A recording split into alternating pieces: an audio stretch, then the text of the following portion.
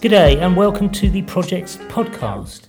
This is the podcast full of wonderful people who co-work at The Project, which is a wonderful space in central Brighton. It's based on Ship Street, so whenever you're around, please check us out. So as usual, we have a wonderful ambassador from The Projects to kick things off. And this time round, it's the astounding Beth Lewis, who is going to give you all a good dressing down. Not really. Hello, Beth. Hello, Jez. How are you? I'm actually not bad. Not bad. That was really scared then. Quite good, which is quite good actually. Okay. So not bad is my language for really quite good. Okay, you quite often when you come in you do a number scale. I do a number scale. I think we need to change the scaling now. I'm not sure if I'm happy with it. I'm only happy with the numbering because I just kind of go 7, 8. But I don't know. Maybe we'll have words instead like super fan. So I'm super fine. I'm not mighty fine, but I'm super fine. Super fine. Yeah, and also I've always been taught not to be judgmental about whatever emotion you're in. So obviously if you hear that you're a 1, that you be judgmental, but it's okay to be a 1. You're allowed to be a 1 some days. And you have to be a 1 sometimes in order to get to the 10. Otherwise you can't tell. Yeah. You just can't tell. But I'm super fine. Okay. How are you? Oh, I can't think of a word to describe it. I'm really good. Yeah, I can't create these words like you do. You're really good. Yeah, no, I'm great. I'm sort of mini obsessed with words, probably. Yeah, I like that though. I know you do in your your public speaking, don't you? You create different words. I create new words. Yeah. Yes. See, yes. I don't have bored of the other one. I don't have that creative capacity in my brain. So what's going on at the moment? I mean, in this wonderful place. Yeah. What's happening? Oh, so much. I don't know where to begin. I guess within the building is growing. I think someone said to me yesterday that the building is growing. The building is growing. Oh my God, that's scary. It's like a baby. 50s baby.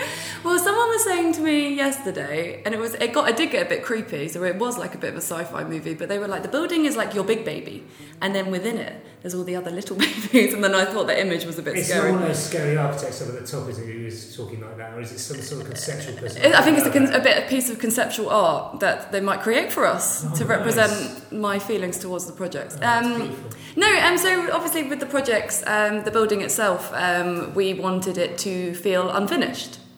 I think that the most sort of creative spaces are spaces where you see something new changing and growing, and so that in itself, we're redeveloping our terrace so you can go and sit outside in the sunshine and do work there, and we're just doing lots of development within the building. Probably more excitingly, at the moment we are really focusing on our community events. What we really want is not just to have business support, which we do. We have funding help hubs and content marketing hubs and branding support and pitching support now, and also how to raise finance for your business, all of these things. But what we really care about is the whole person. So even today we've just launched our nutrition help hubs, so we have a qualified nutritionist within the building.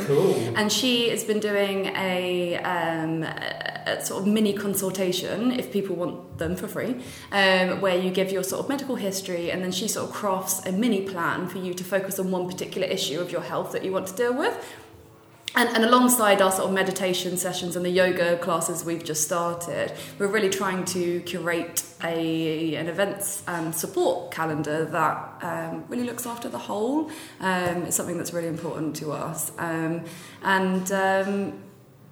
who the nutritionist I actually saw, and she's brilliant. She's incredible, and people are so. What I really learn in Brighton is that people are so collaborative and so willing to support with the view to seeing what they're going to be able to offer in the future. That people just give their time because they love what they do, and that's the most beautiful thing that's happening here. So that's really good. Yeah, so these things are ongoing and can only go from here. That sounds really cool.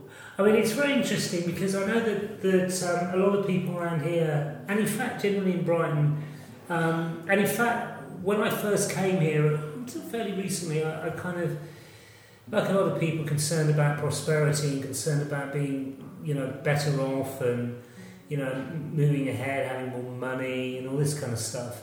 What's interesting here, it seems to me that the people aren't quite so concerned with sort of, concentrating on the prosperity bit. They're a bit more focused, and it is focused, I think, on making sure that people are good and all right. Yeah, I think that's true. I think that I think that's brilliant. I do think that potentially this is a controversial thing to say, that within Brighton that we don't focus enough on raising all of our industries so that we can be not just a really fun, beautiful, amazing city to join, but also a prosperous, industrious city. And just last Wednesday, I don't know when this is going up, but last Wednesday in end of May, we really focused on that with lots of different businesses and the University of Brighton and feeding back to the council and the Chamber of Commerce, which was our first Brand Brighton event. Yeah.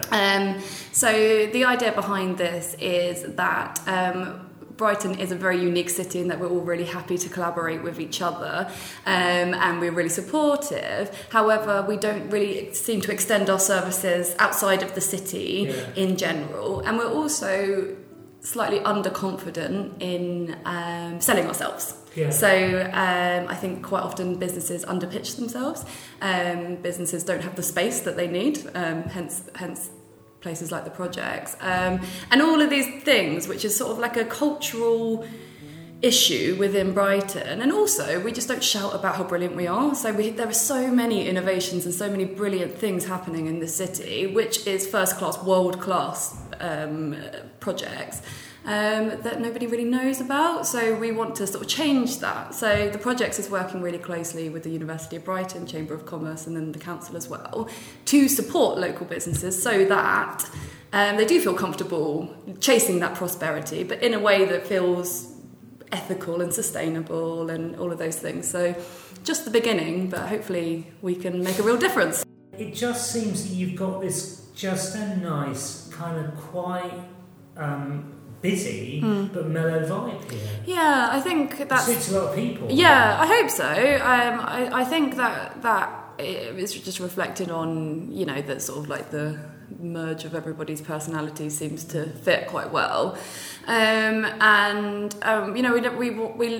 don't know, the word organic I find slightly cringy, but like we don't want to force collaboration on anybody, we don't want to force anything, but we just want people to slowly feel more and more at home. And it's quite nice because we're still in that growing stage, although we're nearly grown.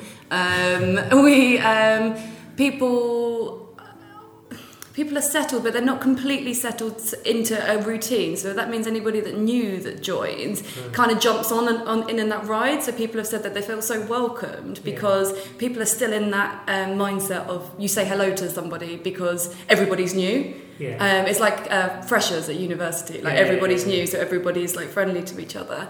And I mean, the challenge will be, in 5-10 years' time to keep that going, which I'm sure we will with our wonderful members. But that kind of like unimposing nature is something that's really important to us. Well, I think in general, you and Alex, as it happens, not that this is a total mutual love fest or anything, or I'm fishing for compliments or anything like that. It's just it's that again, talking with someone else about this earlier on, you seem to understand boundaries really well. Yeah.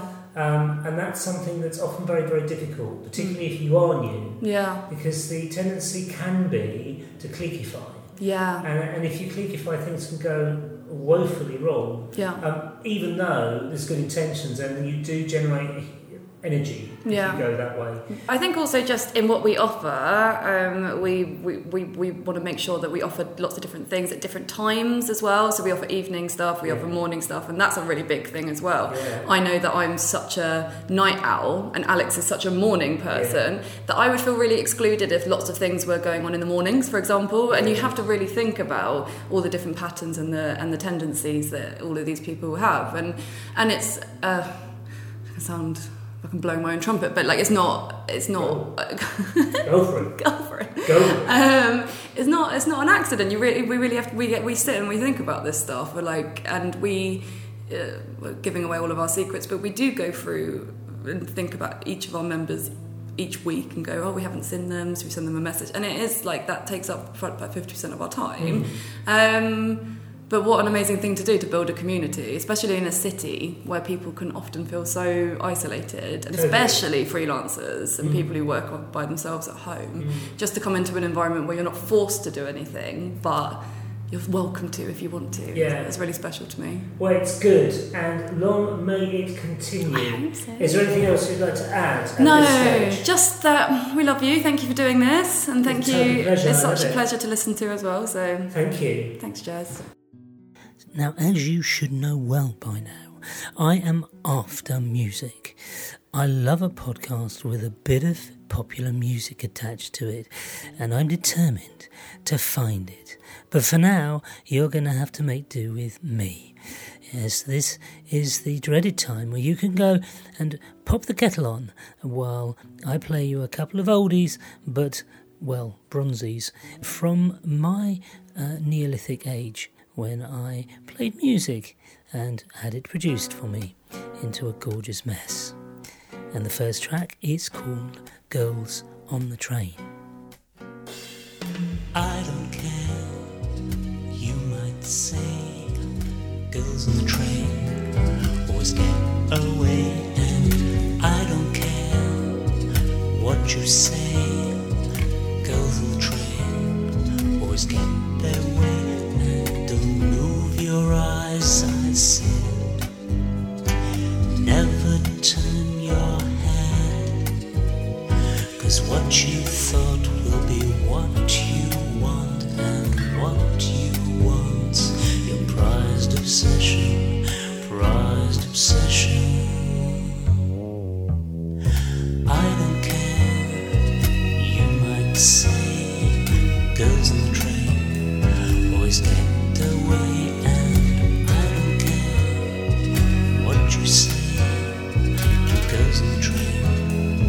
Get their way, and this one's in red today, like the one who looked away.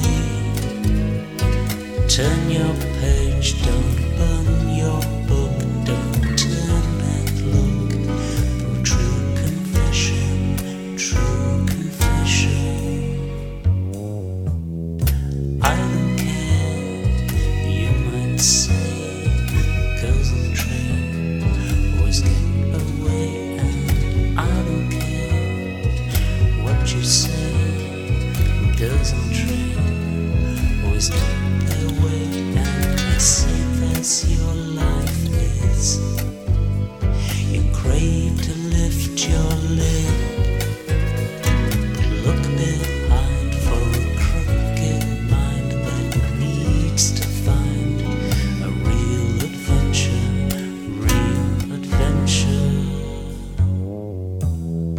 I don't care, you might say, girls on the train always get away, and I don't care what you say, girls on the train always get their way, and now I know what you are. I'm gonna go take a ride in my car.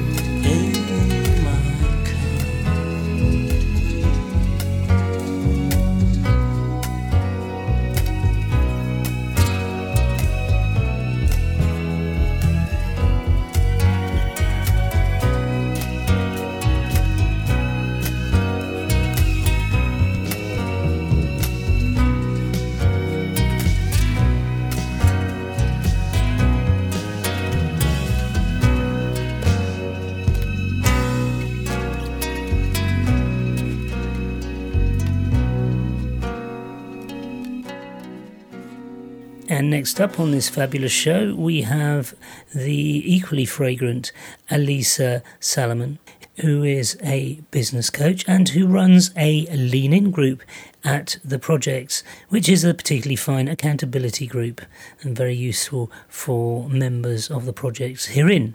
Hello to you, Elisa. What is the difference between a trainer and a coach? To me, the difference is that I have a qualification and training as a person-centered coach. So I am accredited to facilitate workshops and to run meetings, and I have a lot of background and experience in that area, probably similar to someone who would term themselves a trainer. However, I have that specific training as a transformational life coach that also equips me to spend one-to-one time with people to help them grow and change using lots of tools and techniques that perhaps a trainer might not be used to using. It would certainly help me to understand how it actually happens. So let's say I am stuck in a particular role. It might be something to do with selling. It might be something to do with the way that I'm putting myself across with my clients. It may be something to do with the quality of my product or service in some other way. How do you actually go about transforming the way that these people go about doing what they're doing? What I tend to do with individual clients is they will come to me and I will spend half an hour understanding what kinds of goals and outcomes they wish to achieve.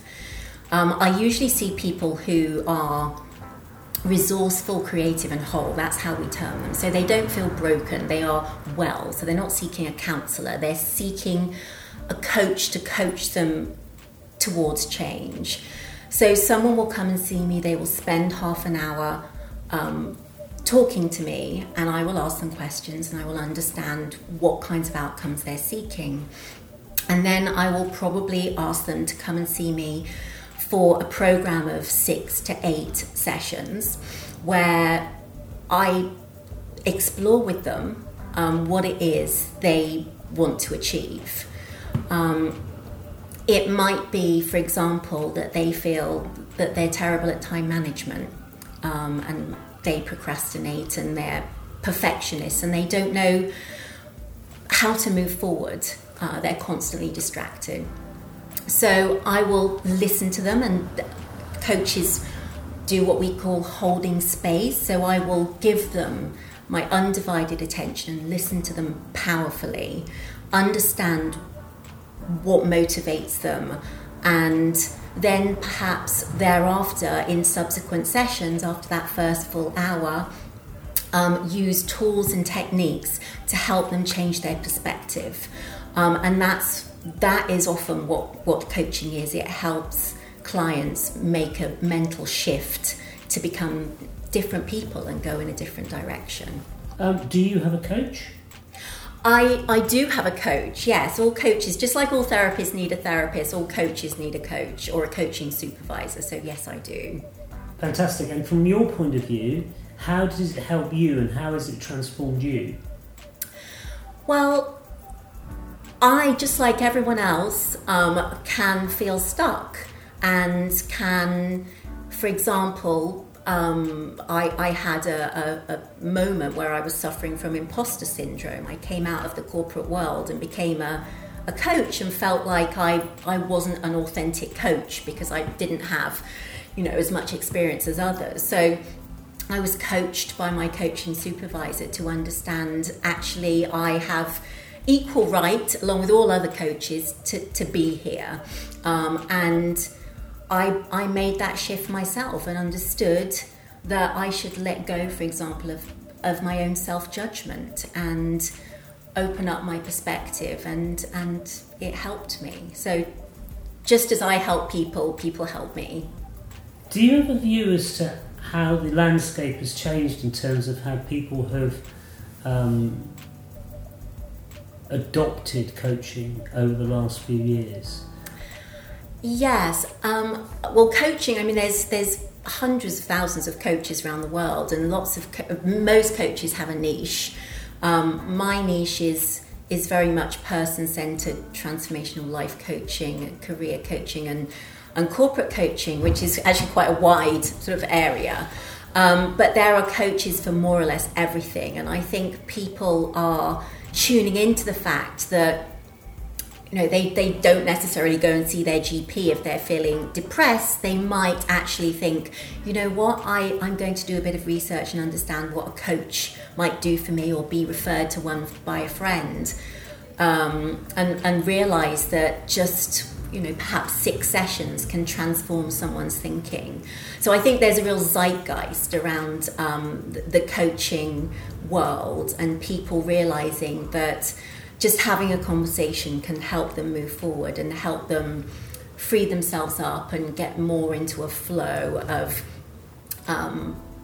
where to go in life if they are at a crossroads, for example.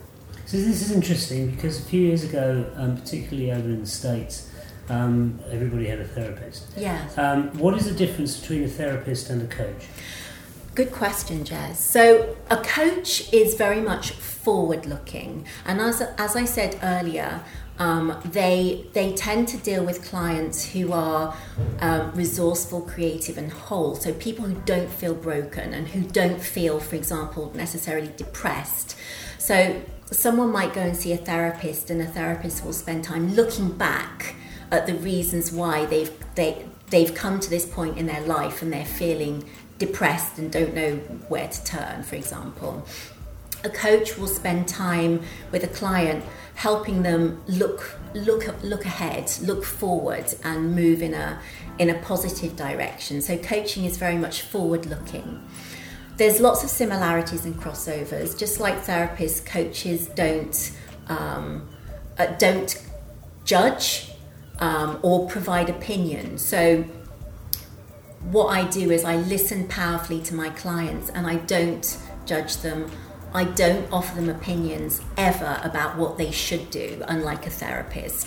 I will help them find it in themselves to bring about change by using various tools and techniques. And they usually do have an epiphany moment, probably 2 or 3 hours into their coaching journey, and realise, actually, yes, I can do that. I do have the confidence to do that.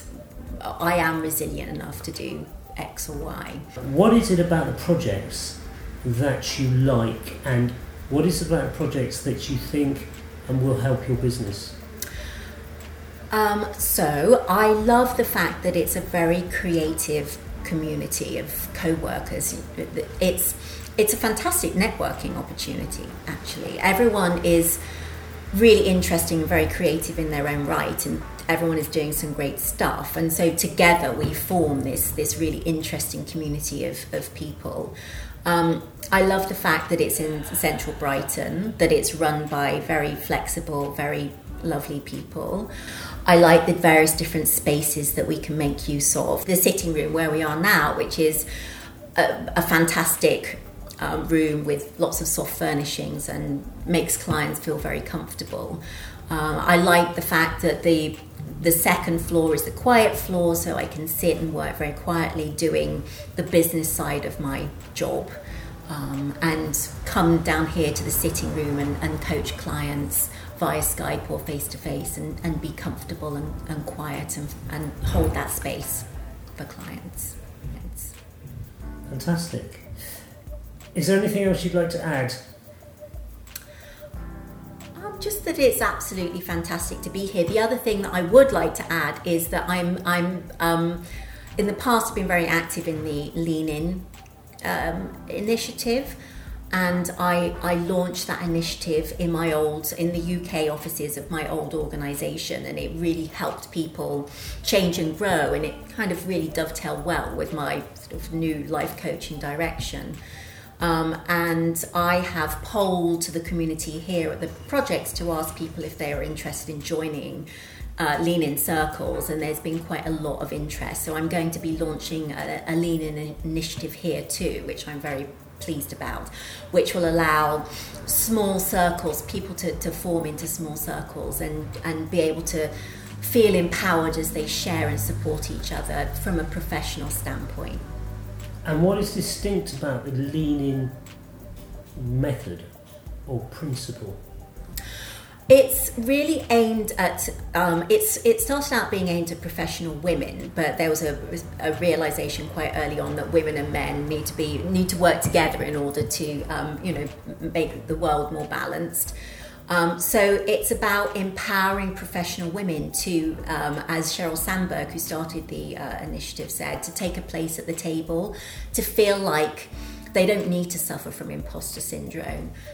They should feel empowered with support from their peer networks to ask, for example, for a raise because they recognise that they're worth it, to ask for a promotion, for example, when they've held back from doing that they are, they can break down professional barriers, and with the support of their peers, they can move forward and be important, empowered women and men working together to make a more balanced world.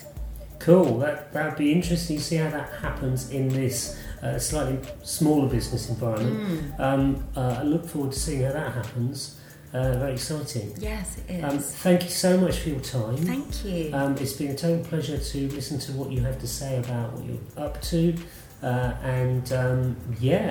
look forward to seeing what happens in the future. Brilliant. Thanks, Jeff. Thanks so much, Elisa. Thank you. And because none of you beautiful people is forthcoming with your music, you're going to have to suffer me again. This is Jeremy Kay from a few years ago with the extraordinary She Takes the Lady. She takes the lady, packs it in a reticule, fastens her safety belt all the way to school. She takes the lady,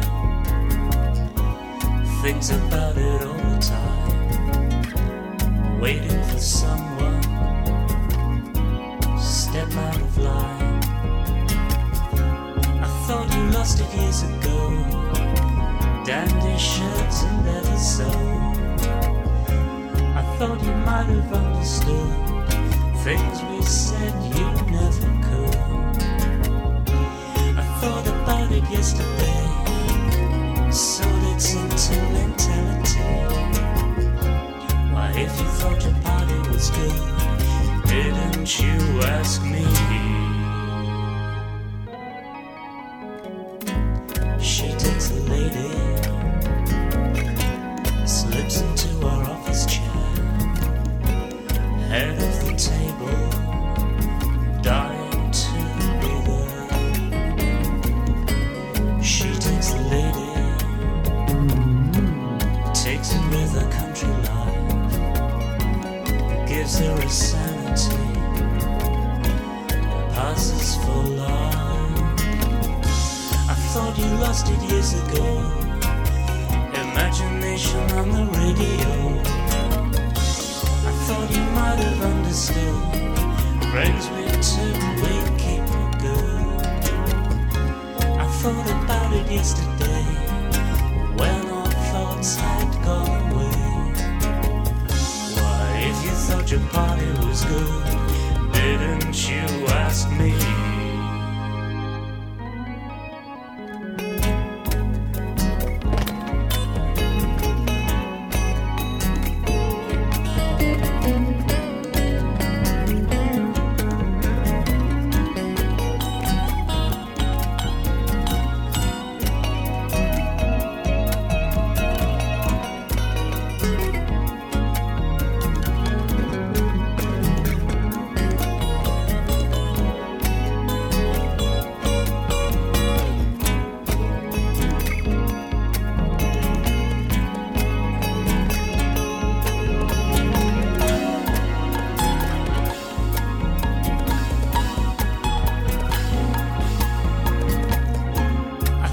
Lost it years ago, imagination on the radio.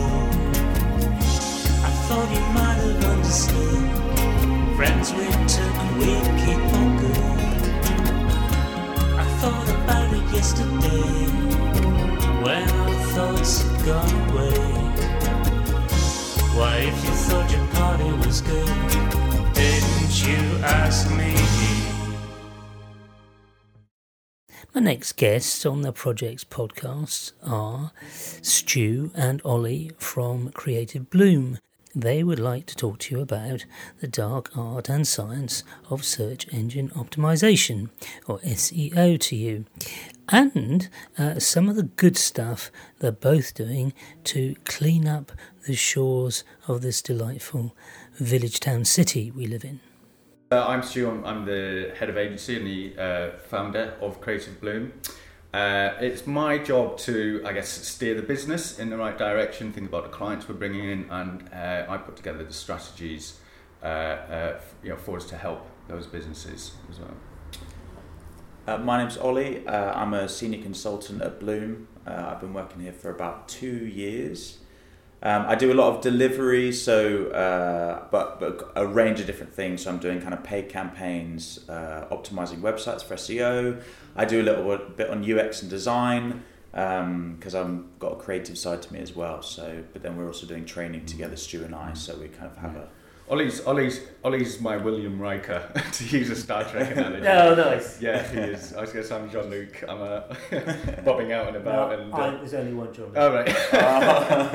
What's it like to work in the project? We've been through kind of quite an organic process of last year where our team has changed slightly, and I think being here allows us to kind of keep that kind of vibe going, to kind of interact with other people. Because it's just, I think the project just allows for so many people with lots of ideas and stuff to be having conversations, and it helps us come up with ideas and kind of collaborate with other people, and we can pass work to other people in the project, so vice versa. So I think it's a good space. What sort of work do you share? So what sort of work do you need help with, the collaborative aspect? I mean, because we specialise in almost the technical side of SEO and website, getting people found. There's obviously, we do design stuff as well, but if there's a design job that we know would be better done by another company, then we've got now relationships here that we pass it over to. So, and we would, it's kind of been reciprocated. So cool. And in terms, because it's an interesting thing now. When I started, which is eons ago, you had creative people who sort of kicked things off in a way. They were creative in a funny sort of way. I think they were opportunists more than anything else, because they thought, HTML, that's quite easy, so maybe I'll just run a business on that. And they worked in a way. For the people I met that started, this is about 23 years ago. And then it became, we've got creatives and we've got technical people. That was technical side was the bit I was on, as it happened. Then you started to get the whole social element that sort of came in, and that started to fragment as well. Then you get this kind of concept of what is SEO. There were some people a few years ago who said SEO's dead, it's a bit crap because it's just kind of dark magic that isn't. And now it's become, it seems to me, a serious deal. From your point of view, being in the coalface, as it were, what do you see sort of changed in the last, let's say, 10 years? Yeah, I think you're right to say that it was a very technical practice. You had this concept of a webmaster. And if anyone's ever met a webmaster, I'd like to meet one, because I've never actually met somebody who had called themselves a webmaster. The webmaster. So yeah, it was quite technical, and it was a lot more simple, I suppose, to be able to optimize a website. It would be, you'd put certain keywords on, you could put meta tags back in the day, where you could just jam meta keywords and try and optimize for it. And I guess Google's continuously refining, and it has changed the deal as well. So the amount of what we call non-clickable elements on a search engine result page has increased massively. So you have to pay attention for your industry sector, what Google's basically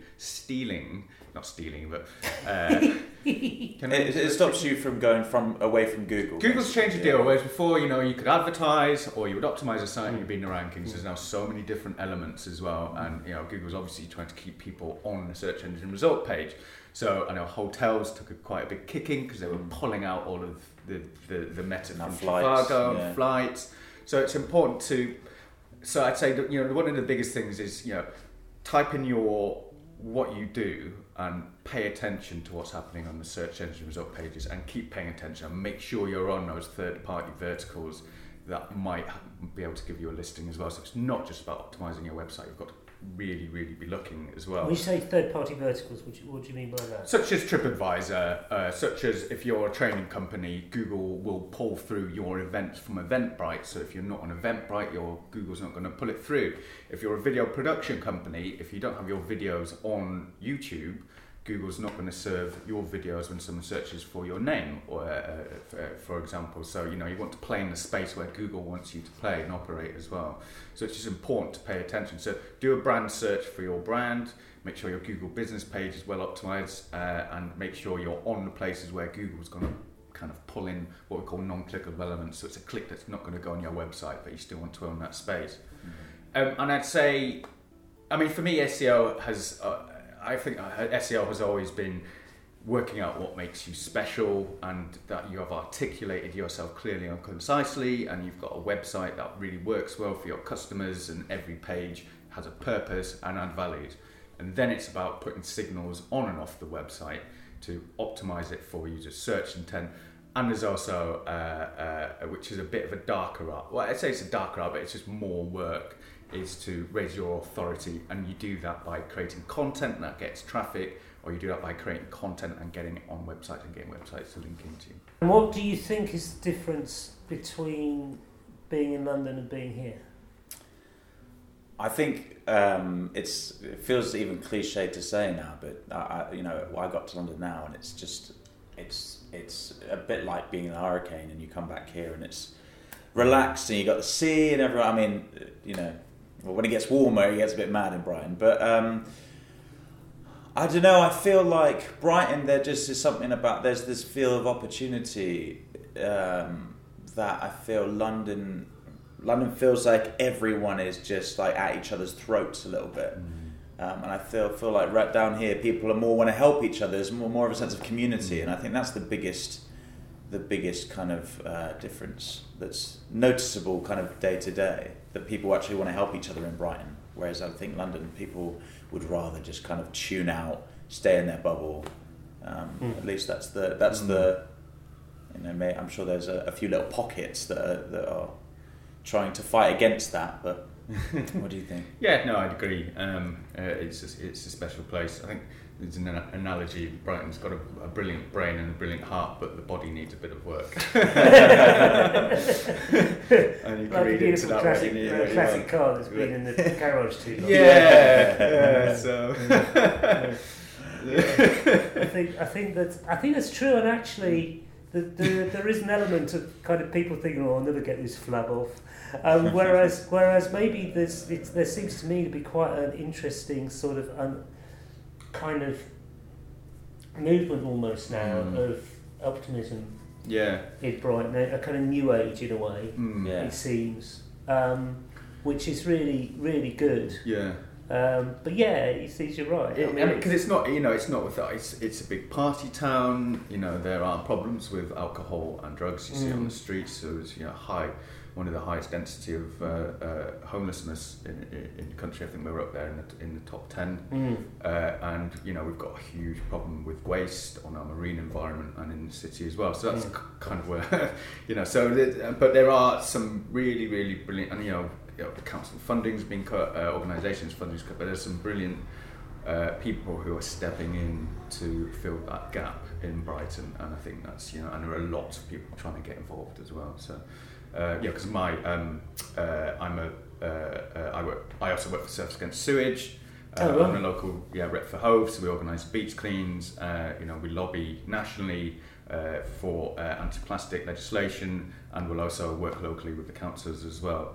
I think in the last 3 or 4 to 5 years has been a massive upturn in terms of people getting involved. How do these beach cleans work in terms? Because it's interesting when you say there's quite a lot of small stuff. So who's there to kind of guide people in terms of what they're looking for and all that kind of stuff? Because presumably you need a little bit of guidance. Yeah, we teach on the beach, so we educate people as they come through, and we just tell them what to look for and how to look for it, and give them a pair of gloves and some grabbers, and off they go. I think the most shocking thing is if you stand, on the pier and you look at the beach, from a distance, it looks, this beach is so clean. If you go down and walk around, literally just lift a few stones, it's incredible. The amount how quickly you can fill a bag and the amount of with bags, just little bits. Yeah, and the amount of bags that will suddenly fill up. You get the first one, it's not much fair, and then suddenly you've got all of these bags of stuff coming through. I know a large percentage of the waste left on the beach is from alcohol-related parties. People get drunk, forget to leave it, or they're just drunk and they don't care. And you know what part of the beach you're cleaning as well, because Hove End is more kind of glass straws, champagne corks, and then Brighton end is more Strongbow and Stella, and you go to Kemp Town end where there's different things over there. The council are in consultations. They are talking. One of our reps, Claire Potter, is on their consultation team talking about events, about how to reduce events and licensing, things like that. There's still got a lot of work to be done, but the right steps are being made. But yeah, it's a two-pronged approach. I think a bit of signage, better bins. I know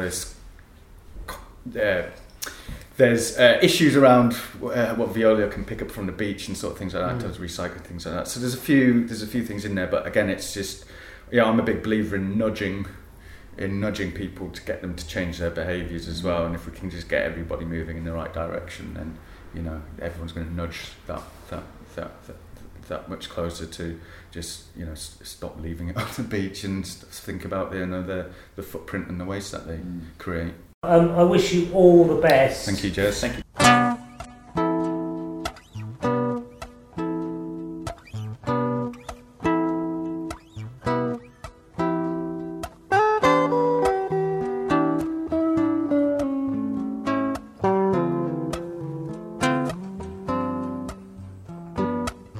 Found your name yesterday. Looks like life didn't give you away. Saw your face in the photograph. Your makeup made me laugh. So just today, glad to see you had your way. What we thought wasn't so obscene, and what we got quite clean. Long time since we drove your car. Long time since I took your arm. Long time since harmonica.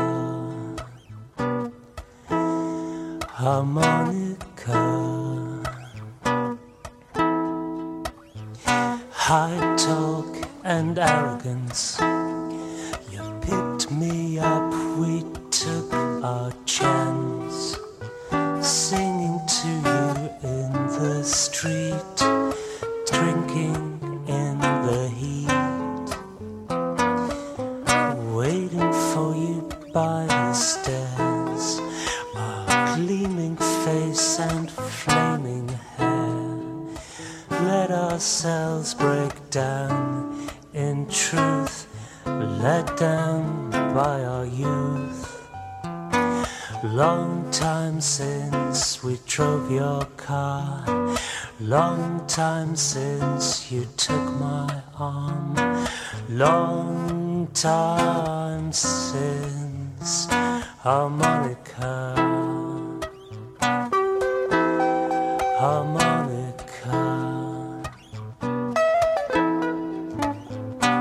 Guess we'd have you stealing time in feng shui or old red wine. All the same, you kept your name, and meantime I kept mine. I won't say that we'll meet someday, And I don't say we'll have much to say, and don't imagine right or wrong. You'll find me in this song. It's been a long time since we drove your car, long time since you took my arm, long time since we drove your car, long time since I took your arm, long time since harmonica, harmonica, harmonica, harmonica.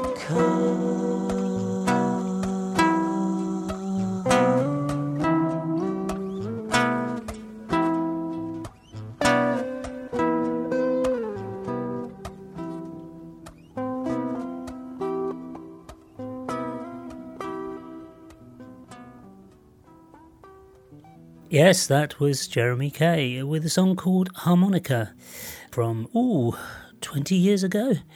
Sounds as fresh as a daisy, doesn't it? Anyway, enough of that rubbish.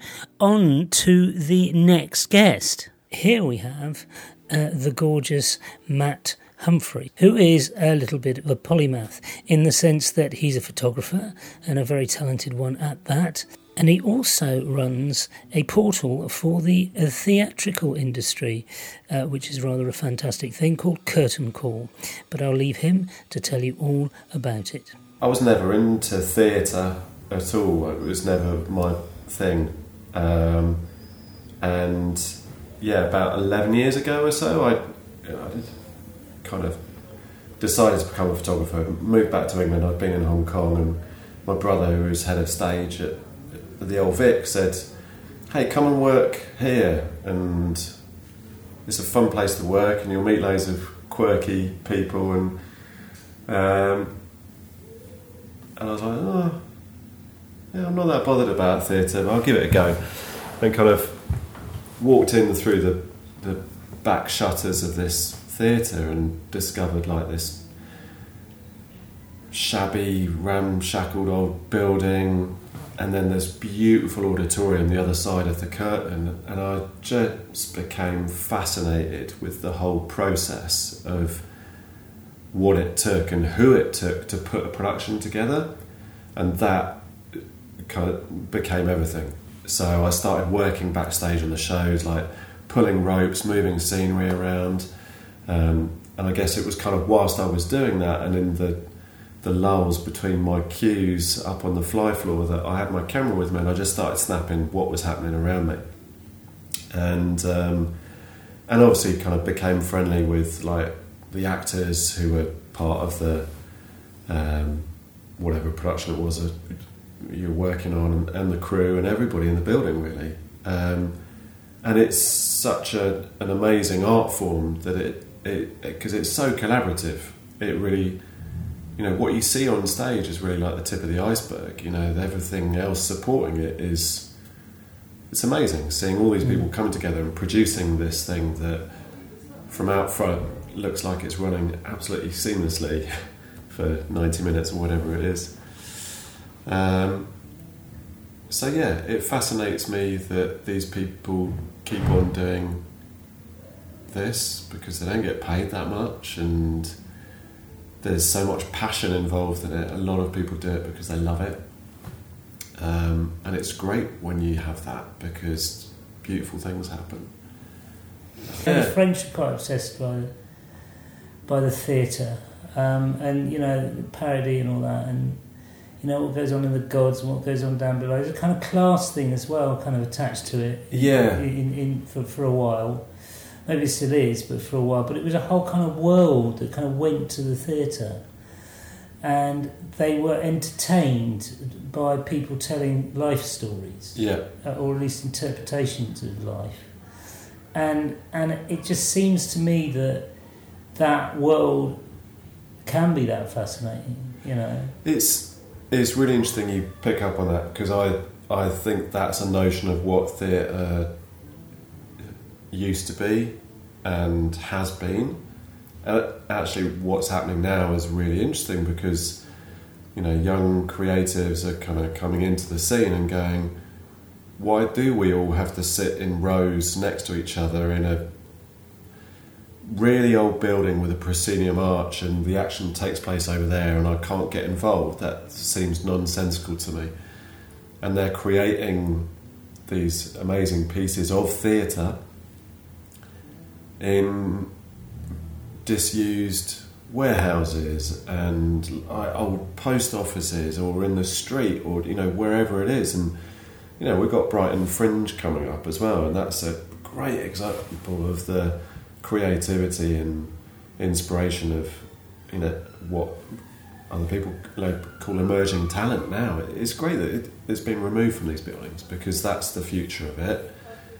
But in essence, it is still all about just getting a group of people together that believe in the art of storytelling and telling a story.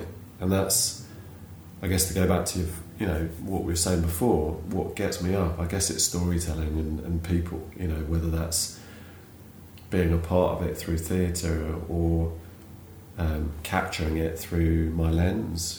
Have you done the kind of front of camera before? No. Would you ever do it? Doesn't interest me. I've always been an observer. Yeah. When I was younger, I've got an older brother, and he's just always would just do everything. Like, he'd do all the talking for me, he'd do all the taking part for me and him. So I kind of spent a lot of my childhood just kind of watching, and I guess that's where it's kind of come from, observing and watching, and yeah. And it's that in itself is fascinating, because presumably you've found things that other people haven't seen because they're either too busy performing or they're too busy doing something else. Yeah, definitely. Well, it kind of started when I was working on the production, right? So I'd be aware of all these things that had to take place, there's a whole choreography that happens backstage which is as rehearsed as the action on stage, right? So you've got people kind of sliding past each other to do a quick change here, somebody going the other direction to pull a rope or move a piece of scenery, whatever it is. And I guess it was through those moments of my inactivity that I go, oh, that looks quite nice. Oh, that actor always sits in that same spot every night under that lamp. Doesn't she look amazing? I'm going to try and capture that. And when we set about to do this through Curtain Call, I was working on it with John Schwab, my friend and co-founder and the business, and he's an actor. And he came to me. He was like, I really want to assemble a book that tells the story of what happens backstage, because as you and I both know, there's so much that happens, and actually for everybody that's working on the show, that's what they remember. They don't remember the lines and the play and all of that. It's all this chaos and excitement that happens in the wings and all of that. So it's a privilege to be a part of that, and I love doing that. I just love capturing it, and when I'm there, I feel like I'm a part of it. Although I try to be unobtrusive and coined the nickname of the backstage ninja. Dressed in black with my camera, just kind of lurking in the shadows, but I love it. You've got this book out. Have you got any more coming out? You've got the Curtain Call book, which is amazing. Thanks. I'm sighing because it was a work of passion, and it almost killed us, to be honest. And at the time we did it, we were like, let's create a book, and we'll do an annual book. And then, the year kind of came to a close. I don't know how we did it, to be honest. We self-published it, so we raised money to be able to print it, to be able to pay a design team to put it together, to be able to all of that. And it's not cheap. so then we were like, well, we've got this really expensive book that's cost us loads of money to do. We better make sure it shifts. And so obviously had to pay the PR to do it. And actually, it was hugely successful because, you know, there's intimate photos of some of the biggest stars on screen who work in theatre. You know, like Benedict Cumberbatch was in town that year. It was amazing. So, you know, ended up with the PR of it, talking, you know, with Jonathan Ross on Radio 2 and like all this. It was mental. But yeah, it almost killed us. And I think after it, we thought we can't do this every year. It could be fun, but so I've got an idea for another book with Curtain Call, but I think I'm going to try and get more photographers involved. Be a bit more of a compilation, and you know, aside from that, I'd probably like to do one of my own kind of photography books at some point as well. But you never know. But it's personal, isn't it? It's Yeah. all personal, and it's an amazing set of little vignettes. Curtain Call, the book, and it just seems to be beautifully put together. As I guess these things would be when you've really invested a huge amount of your resource into it. It's not going to be just rushed out, is it? With that sort of amount of effort and investment gone into it. No. But it's great, and one of the things that again I'm interested in what happens next. So with Curtain Call, what's the intention with the big business? The big vision, the big ethos behind the book and our platform is that we believe that everyone deserves to take a bow, which is why we called the company Curtain Call, because the success of the production is a sum of its parts, right? And we tried to represent that first of all through the photography and through the book itself. And off the back of that book, you know, we're spending like a year going backstage talking with thousands of professionals, and it was a massive market research project basically. And through the course of that year we kind of realised that there was a few problems within the industry in terms of how people got work, found work, and career progression and training and various things. And so we kind of sat back and thought, well, we can probably do something about this. And so that's where the idea for the platform has come from, that this is a platform where casting directors, agents, producers can go to find their talent, to be able to both crew up in terms of backstage, but also cast a production. So that, you know, the big vision for the platform, once we get the investment that we're trying to raise, is to grow, establish ourselves within the industry, but then also grow laterally, you know, into film, TV, States, you know, move geographically as well. And it's a big vision, but I'm excited about it. And I guess you just need to make sure that you get backing and to make it get bigger and stuff, because there's just two of you. It's just two of us. We have a social media manager as well. But the core team is small. And you know, we kind of walked into this as a photographer and an actor, and you know, a couple of years later we're running a technology business. Is mental. Well, it's quite complex, isn't it? Yeah. It's fun, you know. We've got to keep sight of what's, you know, other things as well. Family's really important to both of us, and you know, my photography is important to me, and acting's really important to John as well. So, well, I wish you all the best. It's Thanks. quite a project. Well, the various things you're doing, quite a few projects, but I should probably focus, shouldn't I? Yeah, shouldn't we all? It's the grand disease in Brighton is we're all doing a lot of stuff. But there's a good reason for that, I think. Yeah, definitely. We just get fed by creativity, our own and other people. It's a fantastic example of just that. Thank you very much for your time. Thank you. So there you go, another look into the fabulous world that is the projects and its glorious people inside. I do hope you enjoyed the show.